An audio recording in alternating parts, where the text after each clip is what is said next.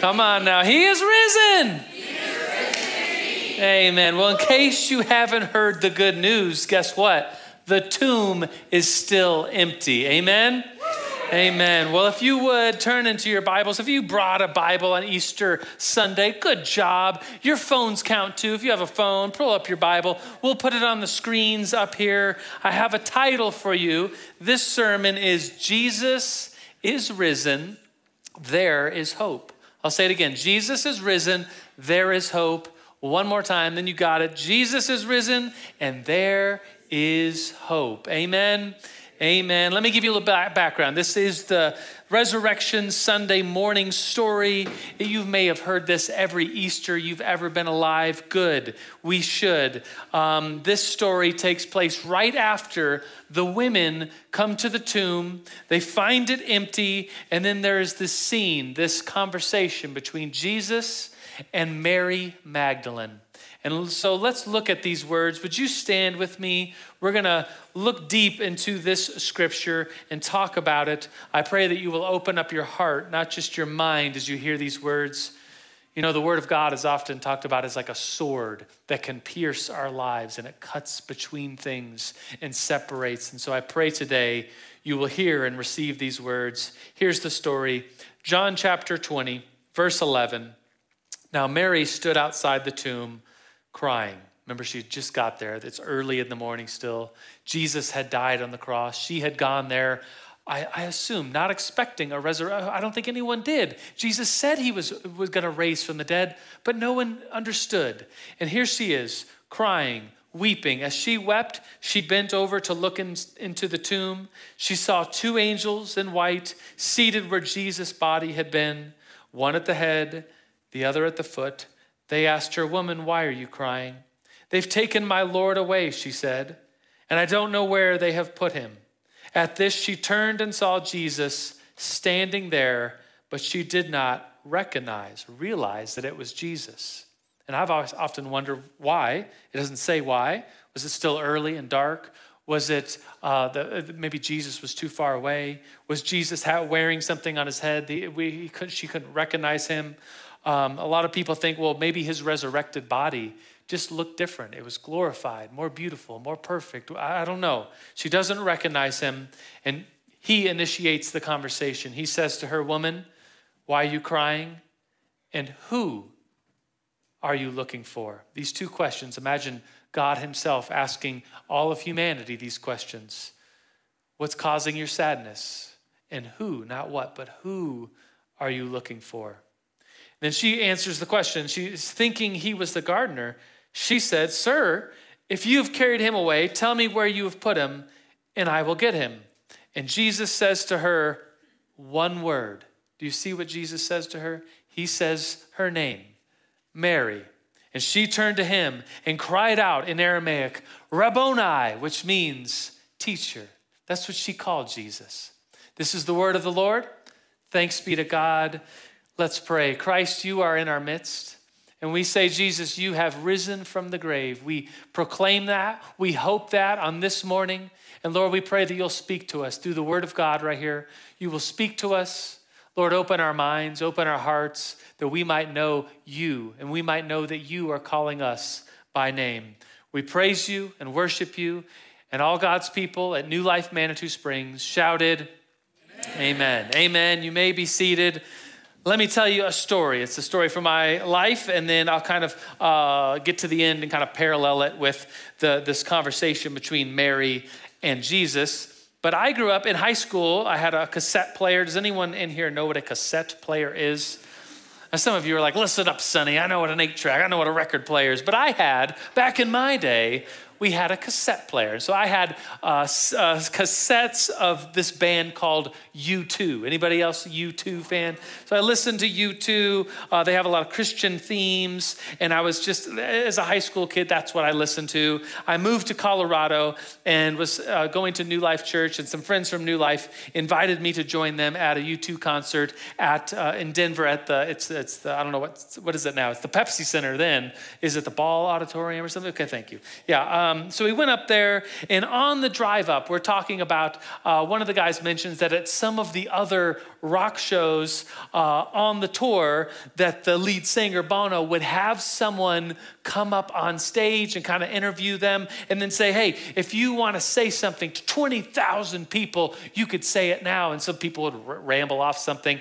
And so we were talking in the car, like, what if, what if one of us was brought up on stage? How cool would that be? And what would you say? And we started talking about, like, well, we're all Christians, and we would love to talk about God and Jesus as the Lord of our life. We'd like to, if we got an opportunity to talk to 20,000 people, we would like to share that. And so we were thinking, like, what would we say? How would we say that? And by the way, just to answer the question, no, none of us were chosen out of the 20,000 people to get up there. But anyways, the question was in my head, like all through the drive, all through the concert, listening to the different songs, some of them very Christian themes. They got a song called 40, which is right out of Psalm chapter 40. And so I'm just listening and thinking, like, wow, what would I say to this crowd, to this generation, if given the ability to talk to that many people in one little moment?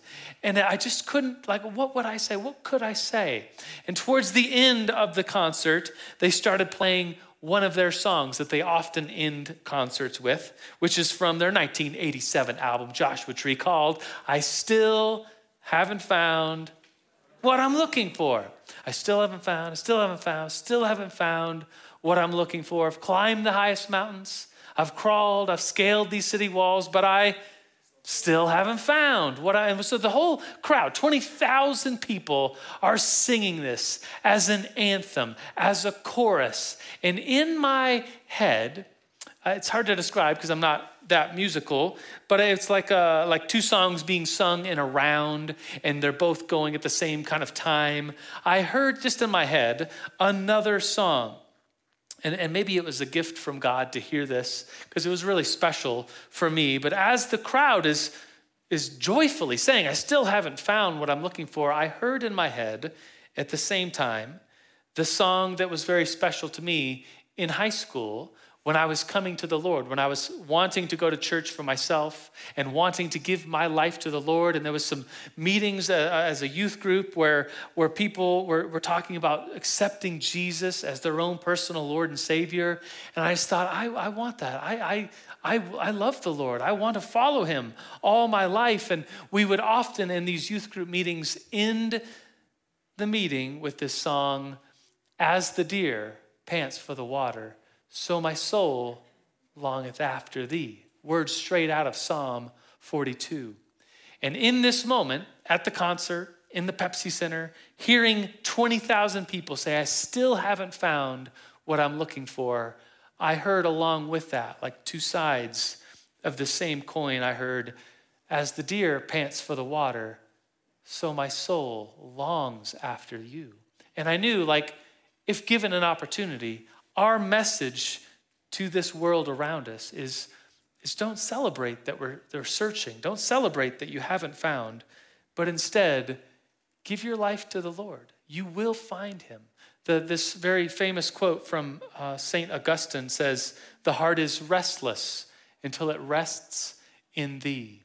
That we are, there's like a puzzle piece missing from our lives, our existence, and only God is that exact puzzle piece.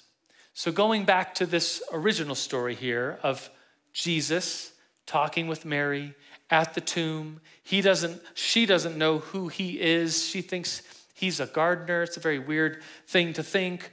But Jesus has this conversation and says, why are you crying? Like, what's causing you distress? Why are you saddened? And who are you looking for? I think a theme, a chorus in Mary's life in that moment would be, I thought I found Jesus. I thought Jesus was the one. Can you think through her life and her timeline at that morning? Like, she had been with Jesus. Jesus said, if you believe in me, you will never die.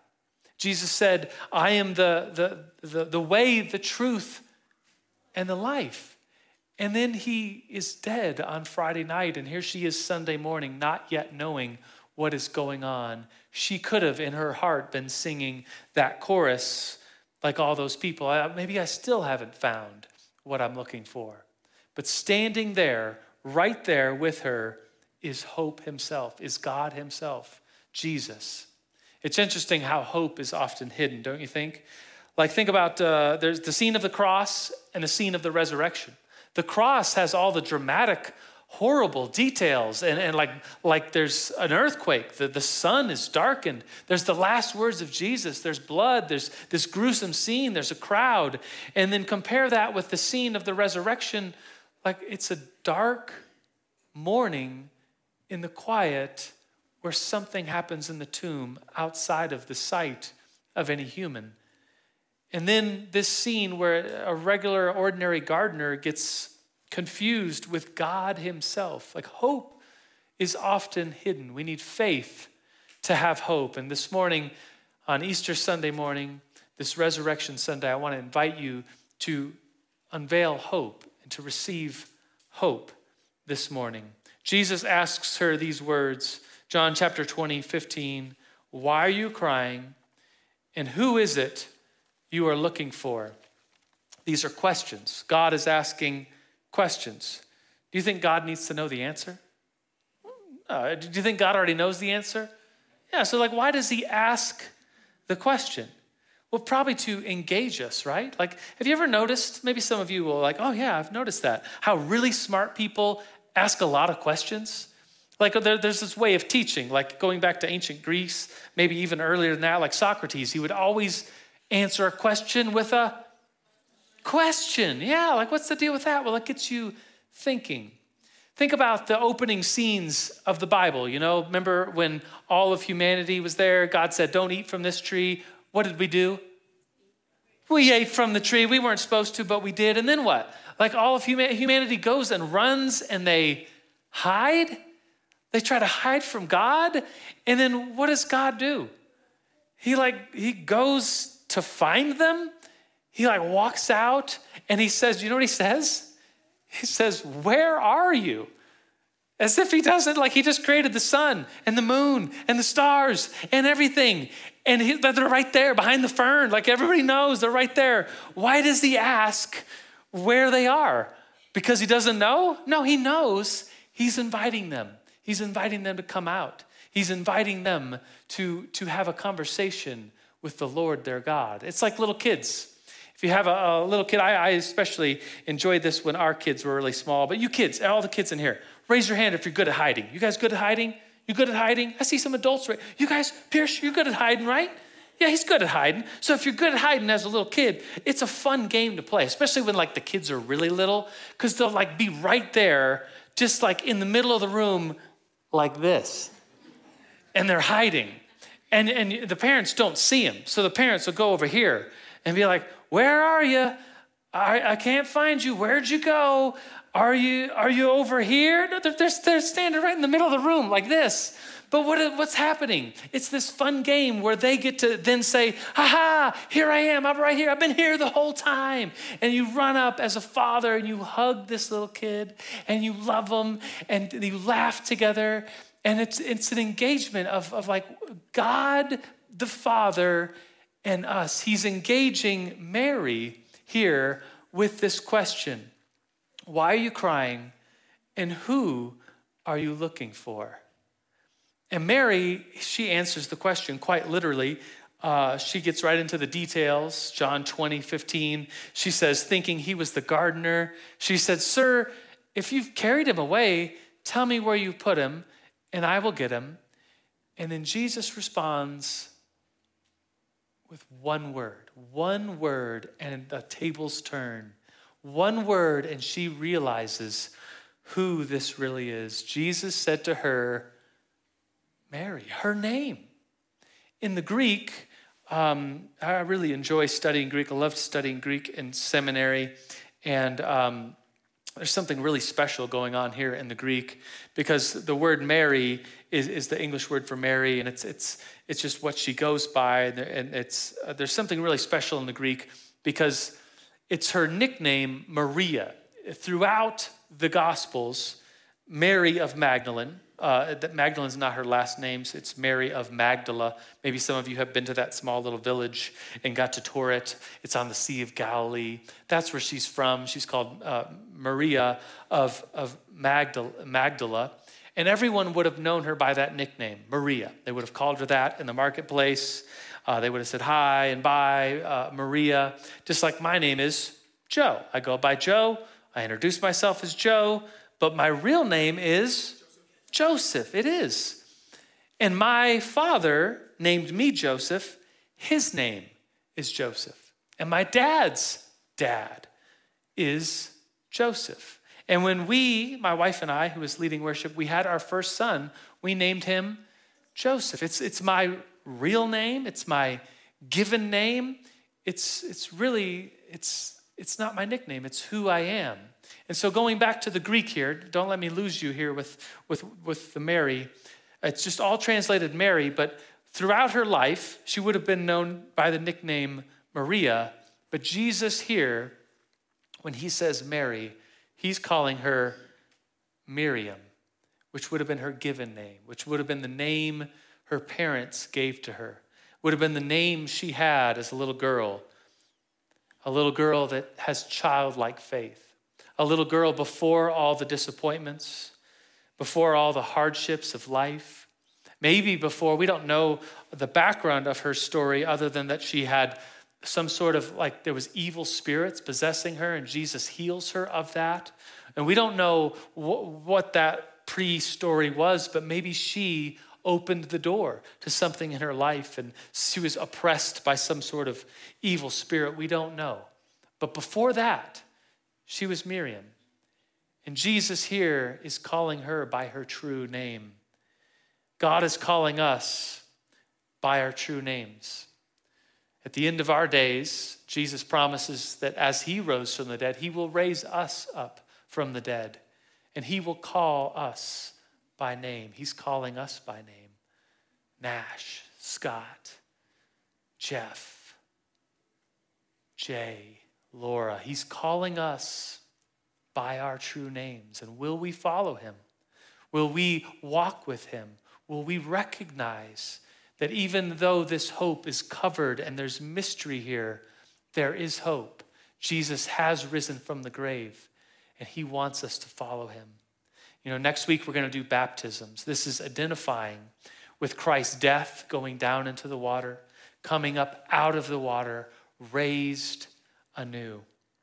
The rest of this story, Jesus for 40 days spends time appearing to different people, kind of popping up in situations with strangers or the disciples. He has full-on conversations with people. It's not like an appearance, like a ghost. It's full-on conversation. He appears at one point, look it up, to over 500 people at one time. He meets with the disciples. They're allowed to touch his hands and his side where he was killed. He eats with the people. This is one of my favorite scenes, is he eats with them even after his resurrection. That last scene of the Last Supper where he eats with his disciples, it's like he returns to that moment. And in a way, heaven is often compared to this metaphor of a feast in heaven.